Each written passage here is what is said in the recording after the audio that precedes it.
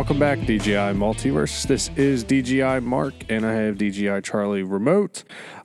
This is Dad's Got Issues, issue number 33, hot off the press.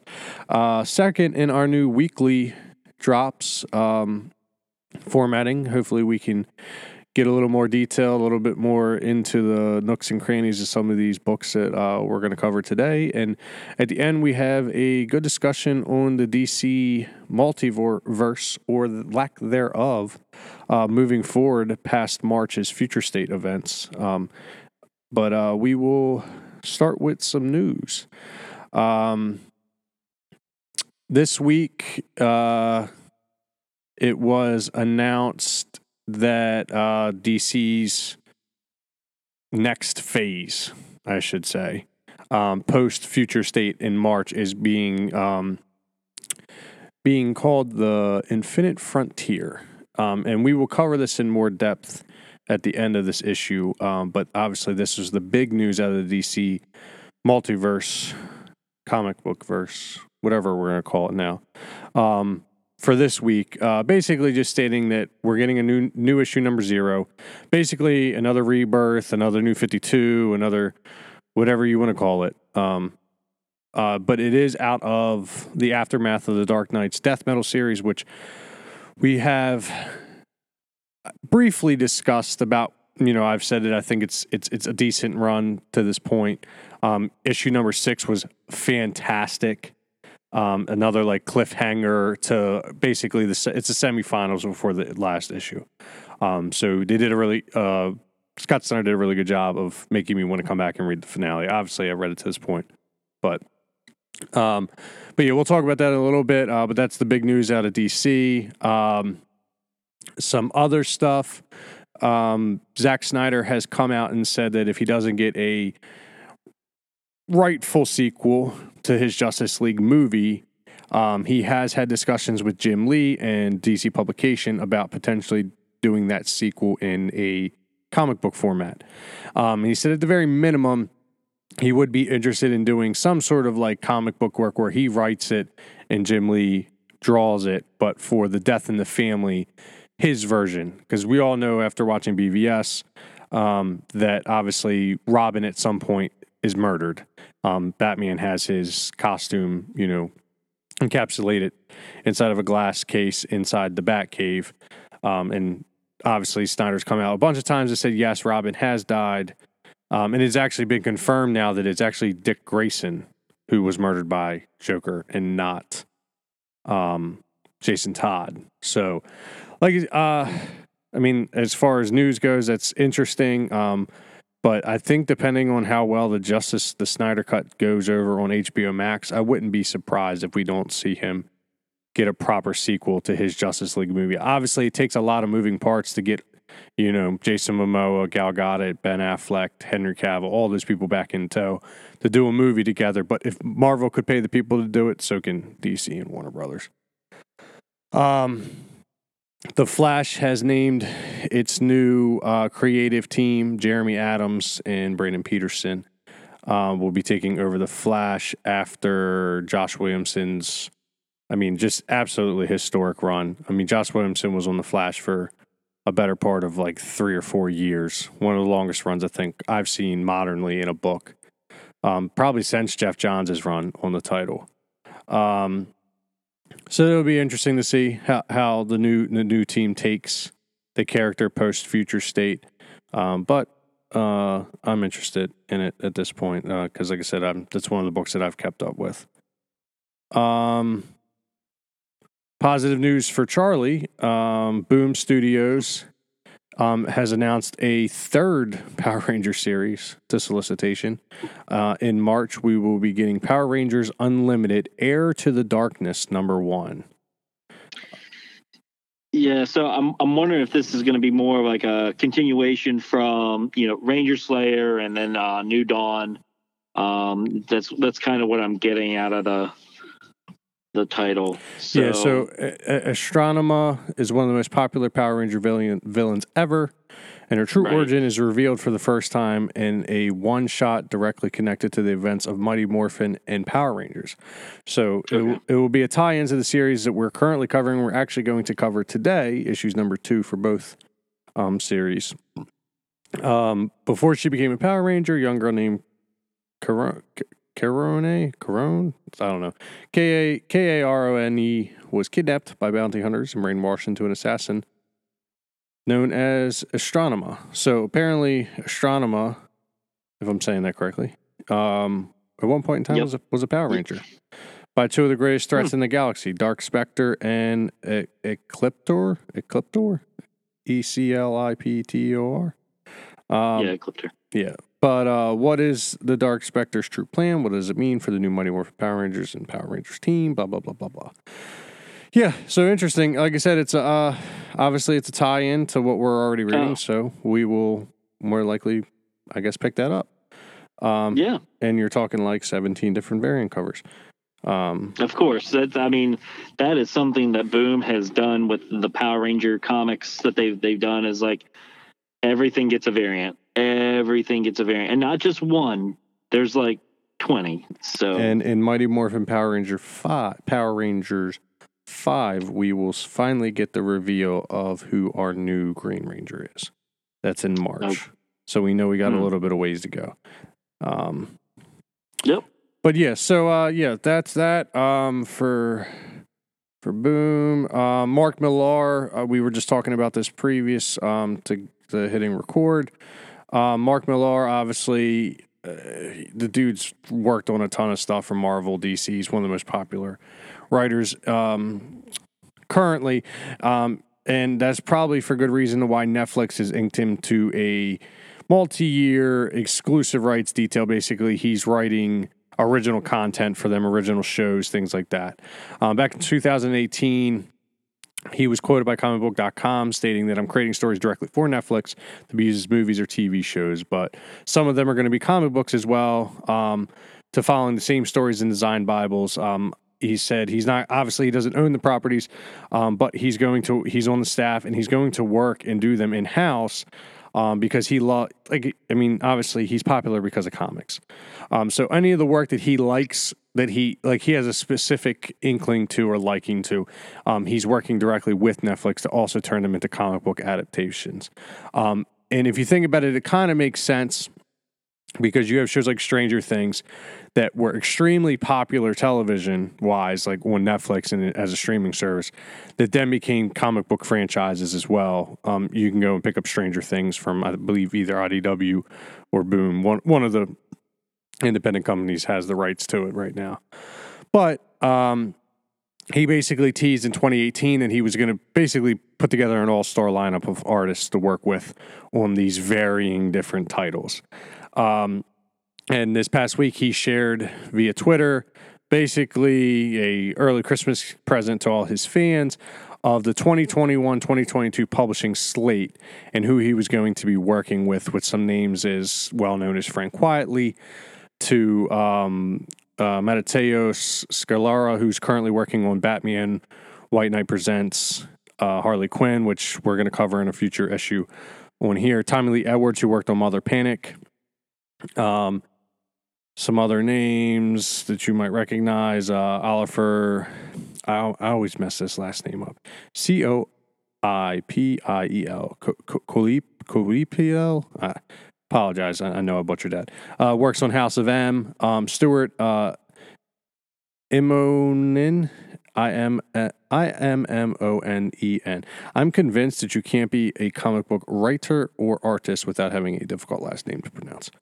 He worked on The Amazing Spider-Man. So he's picked up quite the artist roster to work on some of these books. And he's also got a secret DC Marvel superstar that he hasn't released the name of. Maybe it's somebody that due to contracts or whatever, he can't until the book is published. But obviously, he, other than Jupiter's Legacy, which is, I guess, the first show that he's written to come to pilot and come to the production for Netflix, I don't really know what else. Like, you don't know what the books are going to be. You just know he's attached to it with these artists. So obviously, if you're a Mark Millar fan, strap up. You're going to have a lot of independent books that you can go grab just written by him. But that's a shit ton of work. I mean, you're talking 1, 2, 3, 4, 5, 6, 7, 8, 9, 10 artists. I don't know if he's going to have 10 series that he's trying to do or if it's just 10 artists associated with multiple property. You know what I mean? Like, it might be 3 artists working on the same book at different times. Or is it, you know what I mean? Is there going to be 10 different individual that's a lot of fucking books. Yeah. For one guy to write on top of writing for studios. And, this smells like Jeff Johns written all over it. But I digress. So yeah, I mean, as far as comic book news goes, I think that kind of covers everything. As far as what's come out about this week. Yeah, we'll get into some of these reveals and things like that in a little bit. So we'll jump into our reviews for the week. We're going to start with Mighty Morphin and then Power Rangers as well. Both issues number 2. I'll let Charlie give his thoughts, and then I'll bounce off of what he gives us here. Okay. So we got Mighty Morphin number 2. Not much has really changed since obviously issue 1. But you see the Lord Zedd still trying to wreak havoc with the Power Rangers. We're getting more Bulk and Skull story in this, which I'm like, okay, that's fine. Like they are part of the Power Ranger universe, and everything. But we get this Lord Zedd Chaos Putty that shows up. Can I interject? Go ahead. I think the reason why we're getting more Bulk and do the names again. Because I fucked these. Bulk and Skull. Yeah, that's what I thought was going. I think we're getting their story more because I think Skull's girl is it Skull's girlfriend that we're like. I think she's the new Green Ranger. Yeah, I'm not sure. Because why are we so focused on this girlfriend? And why is it's they're making it seem like she needs to be saved constantly. I just don't there's a lot of story being devoted to her, and not that doesn't make sense. Like, obviously, if you're gonna have there's gonna need to be a reason for her existence, and I don't think it's to make Skull look like a badass. I honestly, like, reading it, I'm like, she fucking disappears. It's that saying, I'm not saying I'm Batman, but you've never seen me and him in the same room, right? You know what I mean? I've never seen her and the Green Ranger in the same room together. Right. You know what I mean? Obviously. Well, and that was something like that was rumored with the Power Ranger movie, right? Is that they were going to make the Green Ranger female. Yeah. And I'm like, look, I don't care as long as the story makes sense. Yeah. So you still have Tommy Oliver as the White Ranger. So okay, so now there's a new Green Ranger. If it's her, cool. If it's not, okay. Like, let's just make sure that it makes sense. But so Lord Zedd created a new type of putty called a Chaos Putty, and it is definitely giving the Power Rangers. It's definitely giving the Power Rangers a lot of problems. Yes. And it's kind of like when Lord Zedd first shows up.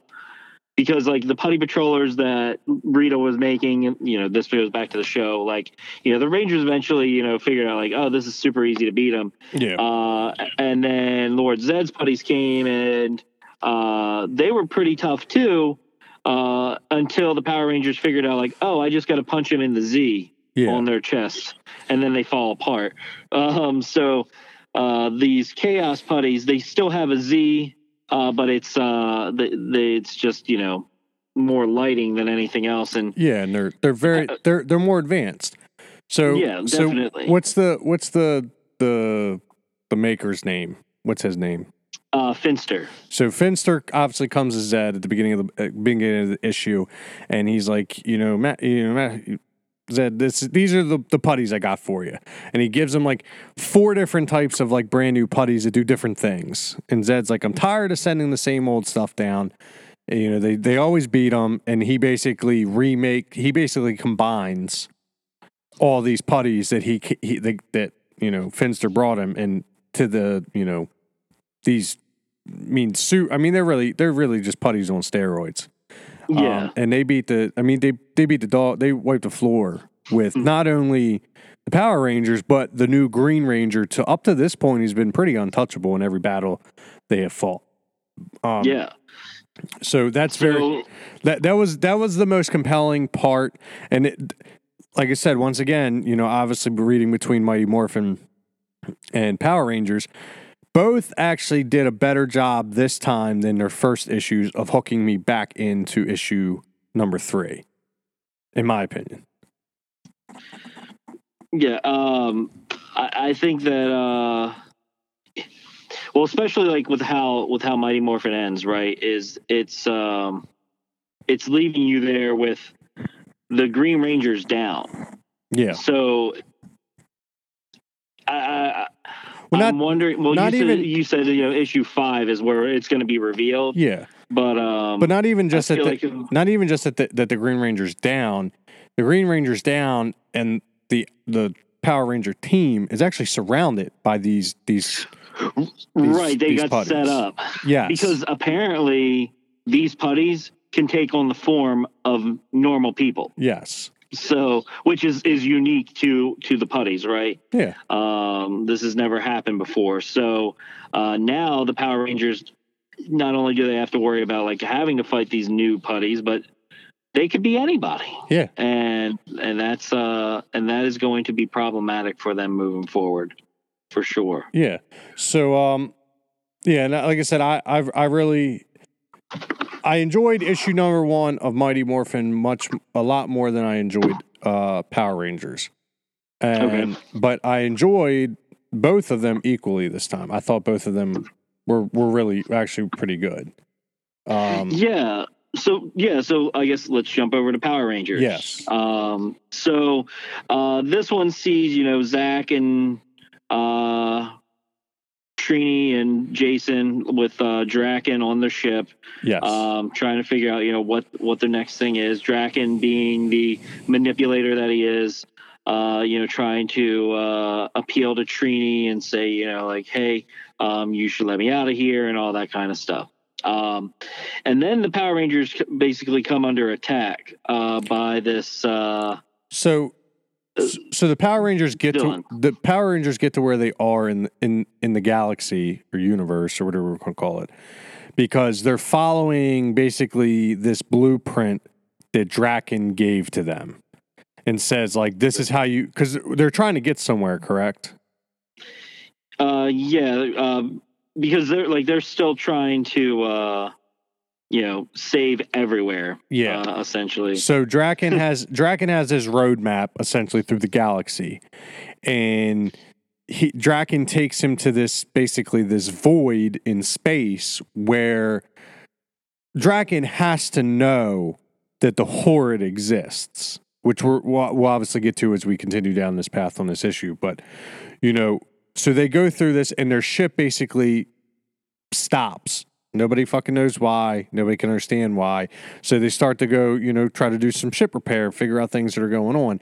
And Trini goes down basically to where the generators are. And when she goes down there, she finds all these scratches and scrapes and things like that in the generators. And she basically calls back up to the you know, the main deck. And she's like, yeah, something's going on here. Like, it looks like our stuff's been tampered with.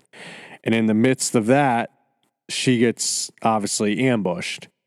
And then, I guess, what's the character's name? The robot, not Alpha, but the one that's on there. So their form of Alpha, you know, is basically like, you know, I'm not showing it. I'm not showing any signatures near you.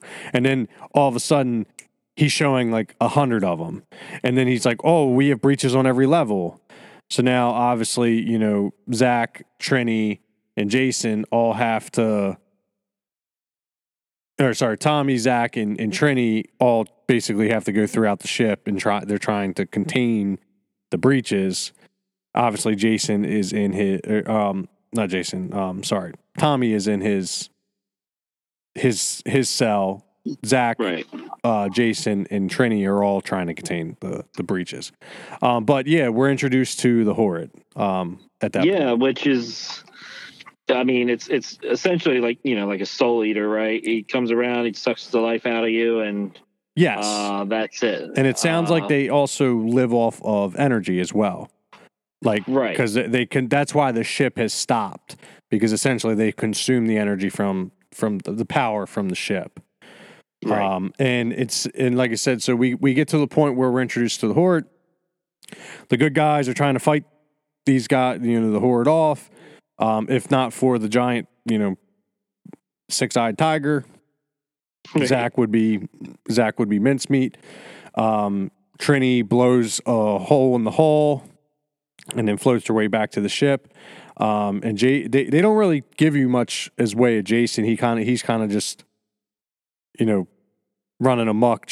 He's basically running away from. Yeah, he's getting beat. Yeah, getting his butt beat a little bit, and then obviously the leader of the Horde finds Tommy locked up and breaks through the cell and basically is sucking the soul / the life out of Tommy, and Tommy basically stops him and says, "Am I worth it? I'm here because I want to help you." So he knew what he was doing when he took the Rangers through that asteroid field or that dead space. He knew he was going to find the Horrid, and he was going to try and make a partnership, because that was basically the only way he was getting out of captivity. Was he needs to find a bigger bad than he is. To basically, one of two things is going to happen. He either thought, this guy's going to get me free, I'm going to help him do whatever he's got to do, I'm going to make everybody pay, which obviously lines up with Draken's train of thought, or I know how to beat this guy, I'm going to get out of here, I'm going to look like the hero, and I'm going to gain everybody's trust in the midst of this. And now I'll be free in the sense that I'm tricking these guys, I'm going to go along with their ride until I'm satisfied, and then I'm going to end it, kind of thing. Right. Well, that's the thing with Lord Draken, right? He's not dumb. No. He's not a dumb character. He's not weak either. And anytime he shows any sort of weakness, it's more so manipulation than anything else. He's doing it because he wants people to put their guards down at some point. So to kind of get complacent with him thinking that he's defeated, only for him to be like, nope, I'm still an asshole. Yeah. And that's what I think is going to happen in here. But we'll see. Yeah, we'll see. Like I said, these two were this issue and issue number 2 for Mighty Morphin were definitely the hook issues, I think, at least for me as a casual. Obviously, you're going to read them because you're a big Power Rangers guy. But as a casual reader, these are the two that I'm like, okay, well, this is where the story actually kind of picked up and hooked me in to like, all right, well, I want to know what happens on the next issue. And there could be a payoff maybe in Mighty Morphin in the next issue that I'm like, all right, I'm back to that level of like, if I don't read the next one, I don't read the next one. But, like I said, as of right now, I as a casual reader and a fan of the Power Rangers franchise, I'm interested. They've got me back into it. Overall, though, like I said, as long as it doesn't get too mucky, like obviously we just covered it in March, we're gonna get a tie-in. If they don't get too crazy with like tie-ins and spin-offs and all this other stuff, like if they keep it to like a 2-title run where they are running concurrently. If you're reading Mighty Morphin, the beginning of Mighty Morphin is the Power Rangers crew the Power Rangers in Mighty Morphin are dealing with the fallout of Draken escaping. And then it was actually kind of cool because I read Mighty Morphin and then I read Power Rangers. So like Draken sends out the distress signal to the rest of the galaxy, like, these 3 Power Rangers are outlaws. I want Draken back here on Earth in prison. And when you read Power Rangers number 2, it literally starts out with, well, you could have done this with more grace, and now we're outlaws, with Zordon basically calling in every favor across the galaxy to catch us. Right. So it was kind of cool to see the two of them kind of overlap as quickly as they did, but obviously I read them back to back. So, I mean, if you're somebody like me, I may just, might be how I do it from now on. I might just read Mighty Morphin then Power Rangers, because clearly there are some overlap in both stories. Yeah, but the one thing I think that's interesting with the two books is that the art style is different Completely. between the two. And so I'm curious when they do a crossover, how what it's gonna look like. But I would assume and neither of the styles are bad. I like both of them. Yeah. So they fit. They fit what they're going, the aesthetic that they're going for in both series, I should say. Yeah. Because Mighty Morphin's more like cartoony, but it works. And then Power Rangers is more kind of like anime-ish almost. Right. But yeah, like I said, I'm enjoying both at this point. Definitely recommend picking them up. So the next two books we're gonna get, it's actually kind of funny because we're talking, concurrency and lining up. The next two books we're gonna talk about are Tom King books. They're currently being published by DC. One is Rorschach, which I don't think to this point, I think we might have covered issue number 1, but I don't think we've covered since then. And then Batman Catwoman number 1, which is supposed to kind of be, I guess, the wrap up to his Batman run. So a lot of controversy with Tom King and Batman. His first I'm going to say probably 25 issues were super well received during Rebirth. And then something happened. He went into a lull, the book kind of got slow, got choppy.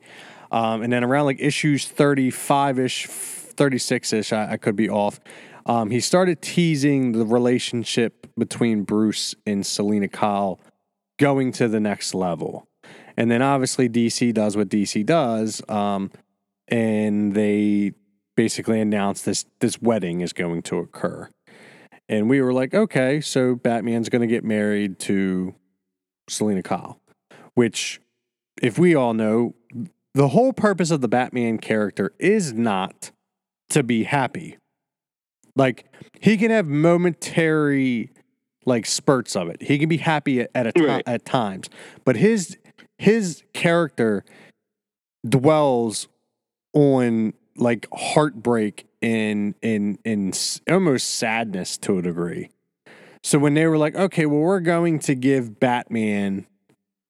we're going to give him an ounce of normalcy by allowing him to fall in love and get married. And they teased issue number 50 being that issue. Obviously, everybody was super intrigued. This fell into the same trope that the death of Superman was. So back in the 90s, death of Superman, everybody listens to this as a comic book fan. You know how big of a deal that was. Comic book stores ordered droves of that book. Absolutely droves and droves. I'm talking truckloads of that book. That book ain't worth the fucking paper it's printed on today because of how many books were made for that event. And comic book stores were still recovering from that purchase order in the early 2000s because they literally came out and said within 3 issues that Superman was he had survived. They basically ruined the death of Superman within an issue or 2. Well, DC took it another step further with the wedding by deciding, well, we're not even going to wait for the book to be published to ruin it for you. They literally came out 2 weeks prior in the New York Times and said that this wedding wasn't going to happen. Basically, the wedding was just as big to do to get book orders up because Batman was selling so poorly. And they didn't say it in that direct terms, but if you talk to any comic book store owner who had made their purchase order the 2 weeks prior to that New York Times order, they all did the same thing they did with Death of Superman. They ordered that book because people were so interested in it. And I've talked to multiple shop owners that have all said the same thing. They were like, we were getting phone calls from people who hadn't collected comics in years that heard that there was going to be a Batman getting married to Catwoman issue, and people were interested in it. And then when the New York Times came out and basically did this interview with the DC editor or whoever it was at the time, and they basically said, yeah, well, we can't actually let him get married kind of thing, the floor fell out. And it not only fell out for the book in the series, and when it fell out for Tom King, because I've met Tom King on numerous occasions. I've gotten a ton of the books signed by him. He's a really good guy. He does a lot of signings down here at Third Eye because he's local to DC. But when, I went and talked with him, it was at Baltimore Comic Con. He was doing a signing, and I asked him, how everything was going, because obviously I've seen him a couple times. He recognizes Steven because Steven's usually with me, a good friend of mine. He works a lot of cons, and I basically asked him how things were going. He's like, man, he's like, I never thought we would get the backlash that we got for not doing the wedding. He's like, I thought that's what people would have essentially wanted. He's like, but I just didn't think that this was like, he's like, he came out and said he had to hire bodyguards. He was getting death threats. Obviously, it's unnecessary over a comic book, but you feel bad for the guy. You're like, Jesus Christ, like I get, like you might not have liked his run, but it wasn't his fault that DC's editor came out and basically pulled the rug out from underneath of him in the book. And the surprise that, like, yes, the wedding didn't happen. Because if you read issue number 50, it's not a bad book. And the build up to it was actually pretty good.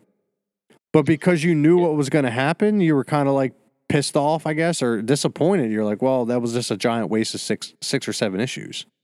And did. Well, that's the thing, man. Like with weddings and stuff, depending on the character too. Yeah. But something like this, it's just like a wrestling wedding, right? Like it's not going to go off without a hitch. You know what I mean? Like when you look at all parties involved, you know that something's up. Yeah. So and it was, like I said, so Tom was supposed to write through issue number 100 of Batman. He was supposed to write issue 100.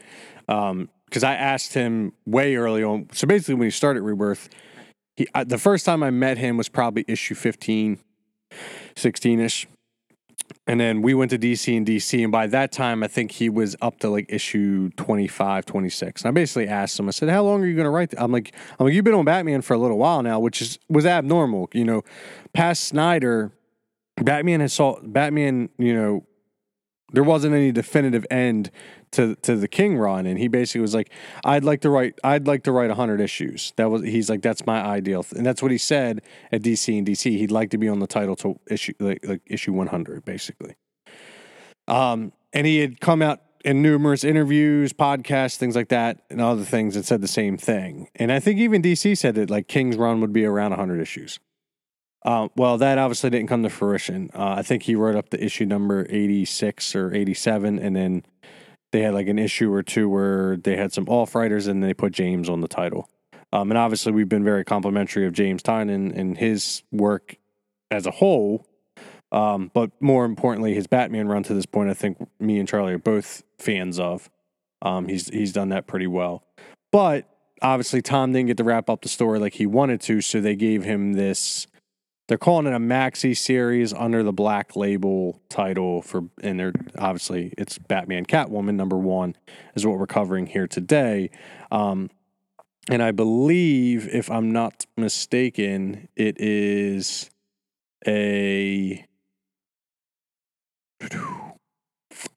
so they have 4 issues announced as of right now. I don't know if that's all we're getting, but I believe we are getting more than 4. But 4 issues announced to this point.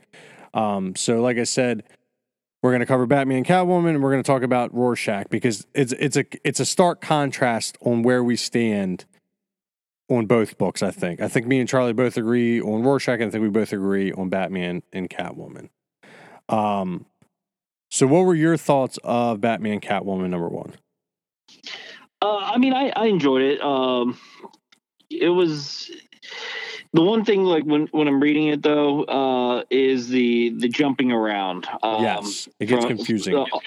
Yeah, like I'll admit I had to go back a couple times, like as I'm reading it, like wait, what did I miss? Because it's not I don't have the paper version. I'm reading it digitally. Yeah. So like as I'm scrolling through and reading it, like I'm tracking, and then I'm like, wait, what is going on here? And so then you scroll back up and you reread the panels, and you're like, okay, I guess that ties into that. And then by the time I got to the end, I had to go back to the middle of the book to then reread everything that I had read earlier so that it made sense. I felt like I was reading something written by Quentin Tarantino. Yeah. Like where it was kind of all over the place. Now the story itself was still good. It was just where are we? Where is this going? And what part, where are we seeing in this issue 1? Are we seeing almost a culmination? Yes. Of the events, and then we're gonna see everything that led to it. Yes. And that's what I think we're getting. So I answer yes to both those things because I had the same issue as I was reading. Actually, I've read the issue twice, because I was expecting basically the follow-up to King's Run, or at least a continuation of King's Run, which they do give you. So they give you the past, the present, and the future. Obviously, the past, they tell the story of like when Batman and Catwoman first fell in love or fell for one another. So, like, obviously, they show like young Joker, young Selina Kyle. I guess Selina Kyle was helping Joker steal something. And he basically like, well, you're entangled with the Bat. Like, basically he knows that they're dating or that they like each other, essentially. And then we get the present, which is where we're at now, where, their union is being threatened in the present tense by a lost love coming back into Batman's life, which is Andrea Beaumont, aka Phantasm, which obviously we didn't get much of the tease of that yet. But if you go and look at all like the covers coming up, that's where she falls into, back into her trope as her alter ego. And then we also get the future where Selina Kyle is much older. Joker, you don't get that reveal until the end of the end of the first issue that the older gentleman that older Selina Kyle is speaking to is Joker. Right. He's just I guess in makeup or it has a wig on. I don't know, whatever. But basically, she's coming to him to tell him like, hey, Bruce / Batman is dead. And like she's coming, I guess, to him to either settle score, whatever. I don't know, but you get 3 different timelines essentially in this story. Obviously, the one that I think most of us are going to be focused on is the current story because that's the continuation of King's Run from his Batman series, but also the introduction of a fan favorite, I think, villain. Obviously, the Mask of Phantasm is one of the most popular comic book movies / superhero movies of all time, even with it being an animated movie. Right. So I think that's something we're all the most interested in. But obviously also seeing maybe some other stories of like young Batman, young Catwoman, and their paths crossing early on that led us to the King Run of them, finally taking the leap of love and potentially into marriage. But then also, I mean, I'm kind of interested in the future storyline too of like what's the play here of old Selina linking up with old Joker? Is this like, right. Is there something else going on here that we need to know about? Was she playing both sides her entire life essentially? Was she feeding Joker information to keep him one step ahead of? Because we talked about this with 3 Jokers, right? How the fuck, like, Batman's the greatest detective of all time. How does it seem like this guy gets away all the time? Right. Like, so, right. like, maybe this is King's iteration of that, like, to explain why the Joker has been able to be the Joker for so long. But yeah, I enjoyed it. I enjoyed it way more than I thought I was going to. And I actually allowed a review on a comic book page where somebody basically was like, it's choppy, it's this, it's that, like basically the same tropes that you hear when people critique King in his writing. And I was like, God damn it, like that pisses me. It makes me upset because I've actually been waiting for this, and I read this review, and it kind of made me go into it thinking, but maybe I need to start reading negative reviews, so when I go into something and I go into it thinking positive thoughts, even with the negative review in the back of my mind, I end up liking things more, I feel like. But yeah, so I thought the art was great. So he actually did Clayman did Heroes in Crisis with King. It's another controversial run for King as well, because it was supposed to be this bigger deal. And I think when people hear Crisis in the DC universe, they think like major event, where King's Heroes in Crisis literally was a story about PTSD. And if you don't know Tom King is a former CIA operative, and he's got tons of military friends. I even believe, if I'm not Clayman. Mitch Gerard is a good friend of Tom King's, and he obviously he's ex-military. They did a really good PTSD in comics panel at DC that I was able to attend, and basically they were talking about heroes, and that was what Heroes in Crisis was supposed to be about, showing the human side of these heroes and like the toll that being a hero and seeing all this death, destruction, and carnage, and death and then reincarnation and so on, like just the stuff that like we as civilians, like we know, like if we saw that on a daily basis or even just like once in our lifetime, we'd probably be scarred. But Heroes in Crisis just was basically a showcase of that. But Clayman did the art for that, and that was fantastic art. So same thing for this Batman Catwoman issue number 1. The art in it was absolutely fantastic. And it came with like 3, 6, 9, 12, 15, 18, 21, 24, 27, 28. 28 variant covers.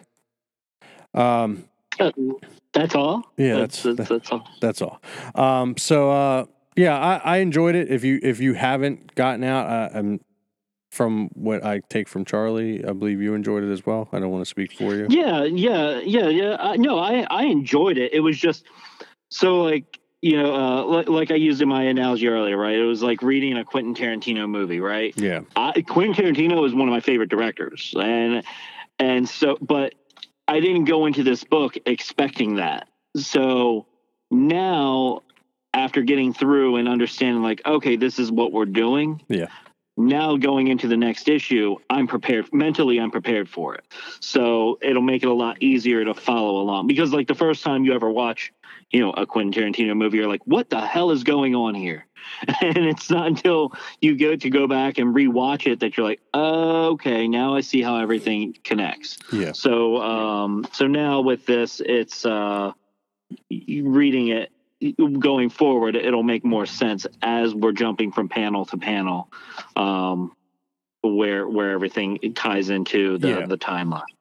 So now we'll jump the aisle and we'll go over to the side of, this is probably a book I think if you're not in love with to this point, it's probably time to keep it on the shelf and not buy it. And this is the first time I think, we're on issue 33. So we're at least 11 and 12 issues into comics that I've suggested not purchasing a book that's being published. So Rorschach number 3 came out last week. I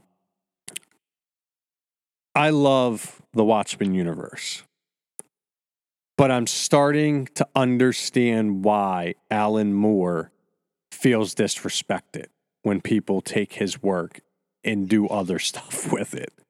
I didn't think the Doomsday Clock arc was bad with Jeff Johns in the DC universe. I thought that was fine because it didn't really focus on the Watchmen. It just kind of focused on Dr. Manhattan. And we got like a version of Rorschach, whatever. But that story had a bigger purpose. I didn't mind the TV series from HBO. I thought that was beautifully done. And the fact that they were like, no, this is a one and done, we're not doing another season of it, shows that there was a level of respect to that medium of art that is the Watchmen. And then they announced this Tom King run. And I was inevitably excited because it's Rorschach. And then I saw Jorge Fornes is doing the art for it. And the art is the best thing about this book. That's the art is great. Yeah. And I know you're leading up to it, so I won't steal your thunder. So go ahead. And like I said, Fornes is doing the art, and it's great, and it's in that 12-panel large splash page, like normal Watchmen formatting. But the fucking story is so fucking just. It's dry. It's drier than the Sahara Desert. I said this to Charlie earlier through text. Yeah. This fucking book is like watching C-SPAN with no volume on. That's how fucking bored I am reading this book. And I say what you want about me. Maybe I'm not intellectually intelligent enough to understand the tropes inside cover to cover of this Rorschach series to this point. But the fucking Laurel Cummings character, the kid, is fucking boring. Whoever they have behind the Rorschach mask literally does fucking nothing to advance the story other than 3 or 4 words an issue, which I get. Rorschach is a man of few words. He always was. And this isn't our Rorschach, so to speak, that we're all in love with. It's somebody playing the Rorschach fucking role. But fucking Lord, this 3rd issue, I'm like, where the fuck are we? What are we doing? Like, I get it. They were trying to explain to us, like, who Laurel Cummings was, who the kid was, how she grew up, why she's like the way she is. But she's fucking dead. They killed her in the 1st issue. Right. So why do I fucking care who she is? You've teased to me that Rorschach is alive still. He's the one that gave the marching orders, like the actual Rorschach. So, like, I'm just like, when do we actually get into some shit that makes fucking sense? Well, and then it's like, you're looking at it, right? You're watching it, or not watching it, but you're reading it. And you're just like, because initially, like, I'm like, where are we? Like, what year is it? Yeah. Because it's the way that they're drawn, it makes you feel like it's like 1975. Yes. But then you realize, like, oh no, it's right now. Okay. Yeah. Does it look like everybody's from 1975? But I don't get it. But then they talk about 1903 and the miner collapse and all this other bullshit, and then like her dad's like, yeah, your mom was saying that shit before I shot and killed her because of the squids taking over her mind. Her dad was just fucking crazy. Clearly he was fucking insane, because at the end she's like, oh, the squids have my mind, but I can't shoot myself, so I need you to shoot me, but then put the gun in my hand so it looks like a suicide. And like she just but pause, because she shoots him when she's a fucking kid. And then we come back, like, and she comes over and like kisses his forehead in full garb as an adult. You're like, so you just left your fucking dad there? How is he not decomp? And he looks exactly the same. Yeah, he looks exactly the same. Like, how is he not decomp? Are we fucking time jumping now? Like, what are we doing here? Like, the book is fucking confusing. And I'm sorry if you're a listener of ours and you're enjoying this, whatever it is. We aren't getting it. Maybe you can. Well, the fact that you and I, because you and I, we have a lot of similar opinions, but we also have a lot of different things, that, or at least how we look at things. And for both of us to kind of come to the same conclusion, it was just like, what the f- is happening? Yeah. Like, for a character that, we have established, we have established lore, and you go, okay, so this is going to be a different take on it. Dude, but you're not giving me anything. So why is it called Rorschach? Like, why what are we doing? Why can't I just get like a story? Like, I don't even fucking care if it was just a continuation of the Rorschach character trope, or trope is the word of the day if you haven't realized that. But like the character, like hierarchy, or not hierarchy, the character Bible, let's call it that. Rorschach beats up bad people. That's his thing. I mean, fuck, just even in the 30 seconds that you get the actual Rorschach in the Watchmen movie, he's beating the shit out of the child predator. Like, give me that. Like, even if it's just somebody else picking up the mantle, I don't give a fuck. But that's Rorschach. That's what I paid. Thought I was getting when I was paying for this book, or excited for this book. But to this point, the only thing I'm getting out of it is seeing Rorschach in print, drawn by a really good artist, with a roundabout fucking story about who Rorschach is, or what his mission was, or what the fuck ever we're even reading. I don't even know what we're reading. I really don't. And it pisses me off, because like I said, I'm one of those people that I'm cautiously optimistic about every book. I tell everybody, give it a shot, read it on your own. Obviously, we're giving a review right now. And my opinion, Charlie's opinion, shouldn't sway you from going out and purchasing something, especially if you enjoy a character. Right. But I think at this point, you probably agree with us if you're reading this book.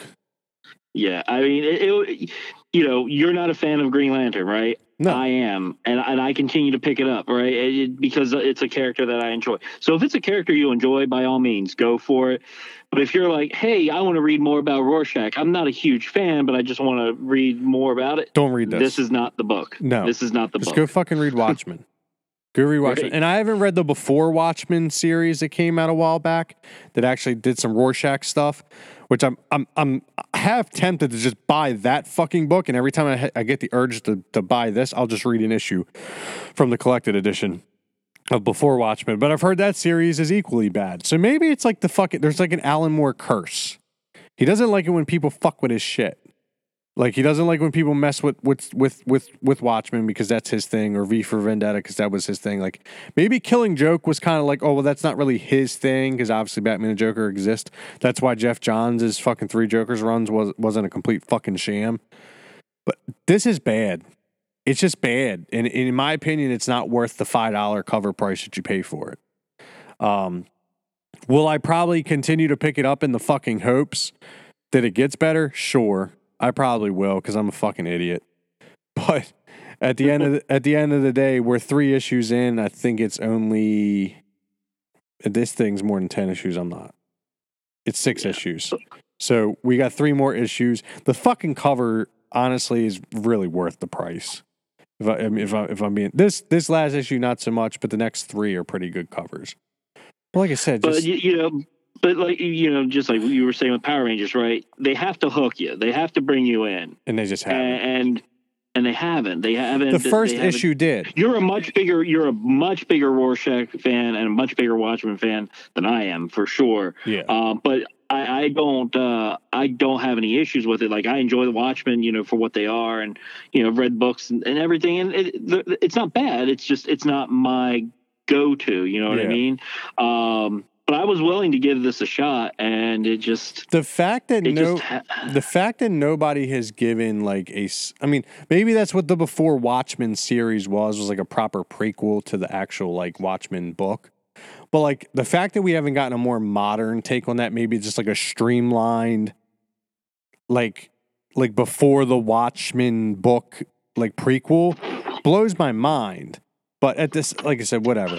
It not worth the drama, not worth the time. If you haven't already picked it up, just wait for it to be collected if you're really that interested in it. But if you're not fucking missing anything.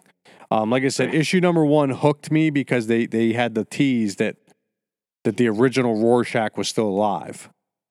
But past that, we've gotten nothing. We've gotten fucking nothing. We got a story about some fucking old dude that lived in an apartment that had like Alzheimer's, and now we got a story about some fucking kids whose fucking dad murdered her mom apparently and got away with it because he blamed it on the squids, and then he blamed his own fucking insanity on the squids and had her murder him. It's like a real bad fucking like Murder, She Wrote kind of story. Whatever. All right, decompress from that. So back into some more uplifting shit, so to speak, because it's all shit in the end. Because it's a lot of DC talk. We don't do a whole lot of, like I said, we haven't done a whole lot of Marvel. We probably will continue to not do. New Marvel news though. I did see Spider-Man apparently will be getting a new costume in 2021. In his ongoing series. But yeah, so for our discussion today, to wrap up this issue, we will be talking about the DC multiverse, because that's kind of what DC Comics has, become known for in the comic universe. Because DC was the first ones to do it, where they split their timelines into like different paths, so to speak. Like, obviously, you had Earth 1 through 99 or 100,000, whatever Earth we're on at this point for DC. But, you had, the JSA Earth, you had the Justice League Earth, you had the Crime Syndicate Earth, you had blah, blah, blah, blah, blah, right? So, DC is currently in the midst of a major event. It's not a crisis, because that's usually what DC calls their events. They usually call them crises. Like I touched on with Tom King's Crisis, Heroes and Crisis. It actually wasn't a crisis. It was literally, that was just kind of the name that he went with, which I think pissed a lot of people off because they were expecting like a major event. But the Dark Knights Metals series that introduced Perpetua, the Ninth Metal, obviously the Batman Who Laughs, and all the other Dark Multiverse Batmen, went over pretty well initially, the first run. Obviously the Batman Who Laughs is one of like the villain of the year and all the other bullshit that he won after his debut. They then went into the year of the villain run this past year, early on, where like Lex Luthor basically teamed up with Perpetua, and he went to every bad guy in the DC multiverse and basically gave them all power up, so that not only could they beat their heroes, their hero counterparts, basically them winning would power Doom, and empowering Doom, you've got more, Perpetua will gain more power. Perpetua becomes more powerful. She takes over the universe and rebuilds it in her image. Well, somewhere along the lines, Lex Luthor allows the Batman Who Laughs into the fold, and the Batman Who Laughs eventually succeeds Lex Luthor in the hierarchy, and Perpetua kind of makes him her right-hand man.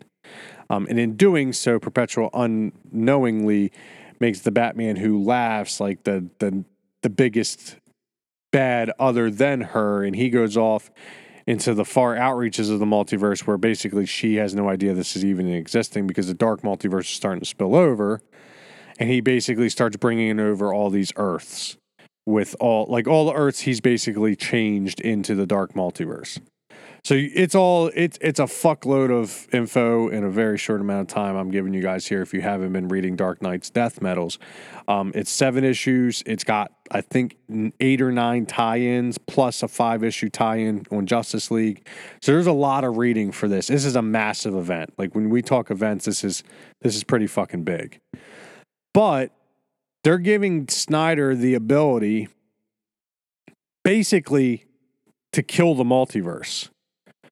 So DC is now basically in issues number 6, well, really issues number 5 and 6, they have brought all the heroes and all the villains from every timeline / multiverse onto on the Earth Prime, where like our Justice League is, the ones that we are accustomed to seeing, Bruce, Diana, and Clark. And basically, all of these heroes, all these villains are now trying to fight the Batman Who Laughs. Because he, in issue number 6, beats Perpetua. And then, obviously, I don't know what happens in issue 7 because it's not out yet, the finale. But basically, the heroes start winning and the villains that we know start winning. And at the end of issue 6, it's actually a ruse. Basically, the Batman Who Laughs distracted the heroes and villains long enough on Earth so that the rest of the dark multiverse could basically make the jump into this timeline. So now that all the Earths are basically in the same timeline, same multiverse, in the same universe, who knows what's going to happen at the end of the event? Something cataclysmic is going to happen. And obviously, the good guys win because we get, we're going to dive into Infinite Frontier and what little we know about it to this point. But it's one of those things, it's like, it's very interesting because now we don't have, like, you know what I mean? Like, if we don't like something, they can go to a different Earth. You know what I mean? Or if they want to change a story, they go to a different, timeline. But if if DC like gets away from that, it kind of it shoehorns you into one single continuity. And is that a problem? No, because I think it makes it a lot easier for us to go, like if like my daughter wants to get into reading comics, I can just throw her into it and be like, all right, we're going to start here because this was the start of a new story and it's going to continue for the next 6 issues, and then you'll kind of be caught up. So, yeah, I mean, like I said, it's really one of those things where there's some good, there's some bad. I understand where the benefit, I guess, of a single universe is. I mean, because that's what Marvel has. And, you know, Marvel's continuity obviously resets, like because that's the only way you keep fucking Peter Parker at 15 for 100 years. But I don't know. I mean, we've gotten so much good stuff out of the multiverse. Obviously, everything can't last forever, but maybe it's just something that like I'm so accustomed to as a DC fan. You know, having like the Flashpoint universe, which obviously is just a different timeline, so to speak, of events, but, or like, there's the JSA universe and Planet, or the Crime Syndicate Earth. Like, these are all these are all major groups, characters, storylines, arcs, things like that occurred because DC has a multiverse of Earths.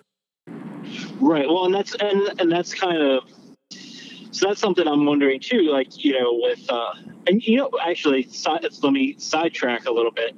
I want a timeline where Barry hasn't screwed anything up. That's what I want. I want to see what happens in that timeline, where nothing has changed. Like, let's just see if we didn't use the Flash as a restart point for every single time DC wants to start over, what happened? What happened without that? But, you're going to lose a bunch of characters. You're going to lose, an Alan Scott, just. But we're not, because I'm agree. But we're not because they're because of the events of Death Metal. These characters are now on Earth Prime. Like they're on the main. Oh, Earth. That's right. Everybody is there. Okay. Yes. So like. Okay, but then I mean, this will sound kind of shitty, but like, when we sit here and we think about crossover and, the characters involved there, it's like, what happens to all of those places that lost all their heroes? Like, they just don't exist anymore? They're dead? They're gone? Because the promo image that was released for issue number 0 for Infinite Frontier, it actually has Diana being... like she's like an omniscient figure in the background. It's like a facade of her. It's her face, but like it's obviously faded into the background. It's opaque. And then the rest of the heroes, I guess, that have survived the Death Metal's events. I'll rattle off a handful. Black Adam, Superman, John Kent, Superman. Batman, the new Batman, is featured prominently. Damian Wayne, Wally West, Barry Allen, Harley Quinn, Catwoman, Red Hood, Cyborg, the new Flash that's in Future State, the one that's like non-binary or whatever. Red X, which we know is a Teen Titan favorite, but this will be his first incarnation in comics, will be in Future State. Stargirl, John Stewart, Alan Scott is on the cover. The Black Wonder Woman, I don't know her name. I'm sorry. I hate to call her the Black Wonder Woman, but that is what she is. And then same thing for this gentleman, the Black Superman. I do not know his name. I know he's been around for a couple of years. Dick Grayson, Starfire, Blue Beetle, Booster Gold, Black Canary, and Green Arrow. So that's the and then Lobo's daughter. I don't know her name either. And Aquaman. And then another one, but I can't really fucking tell who it is. It's like a black and I have no fucking clue. I'm not even going to try it. But yeah, so, I mean, it gives you an idea. Like, there's some prominent heroes that obviously survive or at least are being teased on this promo image / cover. But it will actually be written by longtime Flash writer Josh Williamson, the 0 issue, but it also has a bunch of other people tied into it as well. Some names as Brian Michael Bendis, James Tynion, David Marquez, Aletha Martinez, Jorge Jimenez will be doing some art. Philip Kennedy, Becky Cloonan, and more. The issue will feature a cover by Dan Jurgens and Mikkel Janin and a variant Janin, Janin. I know he's a popular artist, but I just can't pronounce his name.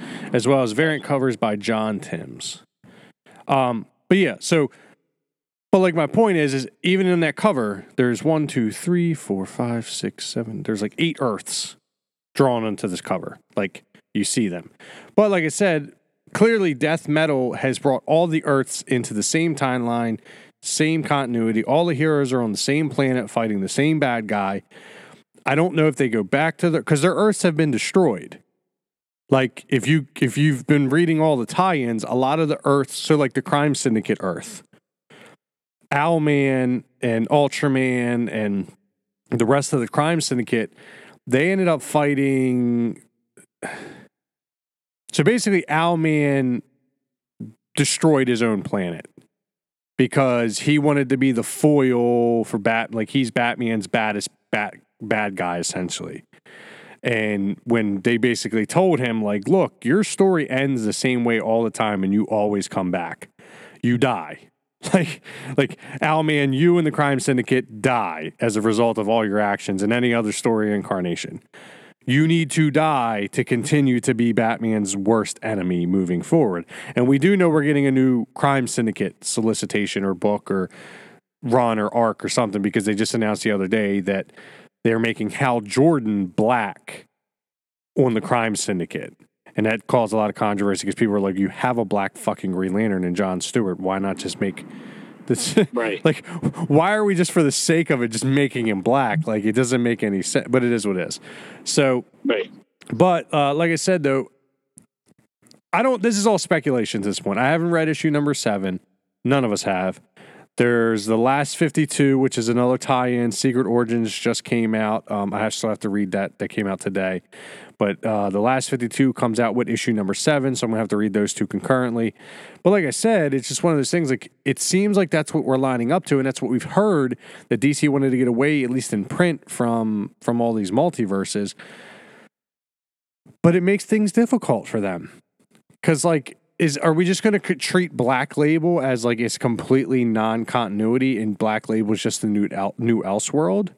Or are we going to treat like some Black Label books as continuity and some Black Label books as not? Like, I think that's what you're going to have to do. You're going to have to treat them as separate, just because the main story arcs are for everybody, right? Like, yeah. You know, you can't really tie in what happens in a Black Label book.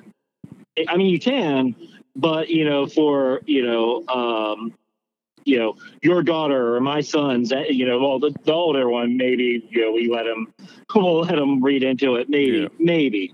I'm not condoning anybody letting your kids watch or read 17 plus material, but, maybe I'm a terrible parent and we'll let that happen. You're not going to give it to you're definitely not going to give it to your 8-year-old. You know what I mean? You're not going to give them a Black Label book and say, here, read this, to continue along the storyline. It's just not. But I just think, at this point, Black Label is one of the most successful things DC has done. I feel like every book that they published under the Black Label title has sold well to this point, or at least hype wise, it's done well. But here's some of the new directions coming out of Infinite Frontier. Unthinkable. This is from comicbook.com. These are teases for each title. Unthinkable. Unexpected attack by Joker makes him the target of worldwide dragnet with ex-cop Jim Gordon in hot pursuit of the ongoing series, The Joker, which James Tynion and Julian March will be drawing. Next book, spinning out of breakout appearances in Future State Wonder Woman and Future State Superman / Wonder Woman. A young Yara Flor, which I believe is the name of our African-American Wonder Woman, begins a search for her destiny and connection to the Amazons. Next book, or next tease, it's Orientation Day at Titan's Tower as Tim Sheridan and Rafa Sandoval introduce a new group of teen heroes, including the future Red X to the original New Teen Titans and setting the table for the duo's Teen Titans Academy series in March. Adventures of the Justice League continue, beginning with Justice League number 59, now written by Brian Michael Bendis and artist David Marquez, with new Justice League members including Black Adam, how do you spell the god's name? Say the god's name. Hippolyta. Hippolyta or something. Yeah, Hippolyta, right? Whatever. And Naomi. So I'm assuming Black Adam and Hippolyta is because of the fallout of this Endless Winter run, because they are two heroes that have defeated the Ice King, or whatever the fuck we're calling that guy, in the past. So I'm assuming that's where that partnership gets formed, even before Future State. Wonder Woman ventures into the God Sphere, creating an exciting new storyline by Becky Coolan, Michael W. Conrad, and Travis Moore, continuing in March as Wonder Woman 770. So I think she's going to ascend to a different level of character in post Dark Knight's Death Metals, because she's the catalyst. She's supposed to be the tool, the instrument of the Batman Who Laughs destruction. And Jeff Johns and Todd Nauck will be telling an all-new Stargirl story, which I'm excited about, because obviously Jeff Johns wrote the original Stargirl arc. He obviously is executive producer and writer for the Stargirl TV series. And this is a book I think my daughter, like as she's getting a little bit older, this would probably be the first book I'll be able to give to her and let her introduce, like issue to issue, to comic books. Because she really does enjoy Stargirl. And obviously Jeff Johns wrote Shazam, New 52, but he also wrote the Rebirth arc too, and I thought it was good. It wasn't as good as his run in New 52, but I still thought he did well. I just hope he gets it out on time, because that was the biggest problem I think Jeff Johns has had to this point. But yeah, I mean, obviously that's just a little bit of stuff that they've teased to this point, that they've already announced. Obviously, nothing in there said anything about Batman, nothing really about Superman. Obviously, with them putting Green Arrow and Black Canary on the cover here, I'm expecting some word down the line of either a new Green Arrow series, maybe, but there's a lot to be seen with all this, because like you said, it looks like you're getting some fallout from Future State, which does that make sense? Like that, we're like, how far in the future are we jumping ahead in Infinite Frontier? Are we going back before Future State, and these are the events leading up to Future State? Like, it's weird to me that we're going to introduce that we're introducing characters in Future State that you're telling me are happening in the near future or the distant future. And if you read the Future State one shot, or like just basically the preview catalog that they sent out a couple weeks back, which I actually sat down and read the whole thing, they give you a very detailed timeline of a lot of shit, and you're talking like we're going like 900 years in the future in some of these books. So like, obviously I don't think Batman takes place that far, but like they're teasing the new Batman standing behind the original Batman on this Infinite Frontier cover, and you're like, well, is he Batman now? Like, is he going to be the Batman in the Batman series, or like, are we leading up to him becoming Batman? Like, what's this? Like, there's a lot of questions. Obviously, there's still a lot of time. We still got to get through Future State, which we'll obviously cover in depth. But it's one of those things that, like, I was super excited for Rebirth because we knew what we were getting. We knew we were getting a reboot to what we all as comic book fans loved. We knew we were going back to like original numbering for books, like in Action and Detective and things like that. The New 52 had gotten away from. They were going to basically get rid of some of the bad story stuff, like, Black Canary and Green Arrow not being a couple, or like Clark and Diana being a couple. Like, they broke them up and then they put Black Canary, like things that just make sense, they put back together. And then they obviously threw that little bone of, oh, by the way, that whole New 52 thing was caused by Dr. Manhattan, which was a cool twist to the Rebirth start. Right. But I don't know what this is going to give us. I really don't. And I don't know if I should be excited, but it's definitely a cautiously optimistic thing for me. Well, I think not knowing is always cause for, be cautious, but I don't know. Not knowing is a good thing, right? Like not having something spoiled, not knowing everything going into it, being able to form your own opinion. I think that's Well, there's something good about that. It's obviously still December, so DC has a lot of time to fuck this up between now and March. We're going to know everything by January. Yes, I would assume by February. By February, we will know the entire Infinite Frontier story arc to include all titles, all characters, all reveals, because they'll just share it on their Facebook like they did the identity of Tim Fox as the new Batman. But Infinite Frontier, the one shot, hits stores March 2nd of 2021 at a $6 cover mark and $7 for the variant, which would undoubtedly be more than $7 because stores have been marking them up. It's a 64-page one shot. And like I said, I don't know. I'm concerned. I like the multiverse. I think it's one of the things that is very unique to DC. We're already seeing it on screen, how successful it was done with the Flash, Arrow, and Legends of Tomorrow series. Black Lightning as well incorporated in there, and all the fucking above, Batwoman, so on and so forth. It's so popular, immensely popular, that even Marvel now is dabbling in the idea of a multiverse for their movies, because that's how we're going to get all these Spider-Men on screen at one point. But like I said, I don't know. Cautiously optimistic is the best way I can explain my ideas on this Infinite Frontier saga, so to speak. But we'll see. Like I said, we'll give that'll definitely probably carry most of our 2021 coverage, especially if it's bad. You'll definitely hear us let you know. I think we proved that with our Rorschach coverage this issue. Yeah, which we try not to be negative, right? There's a lot of good out there, but if it's not good, we're gonna let you know that too. Yeah. So that about does it for this issue. I was able to get to the store today and pick up some books to cover for next week. Department of Truth number 3 came out today.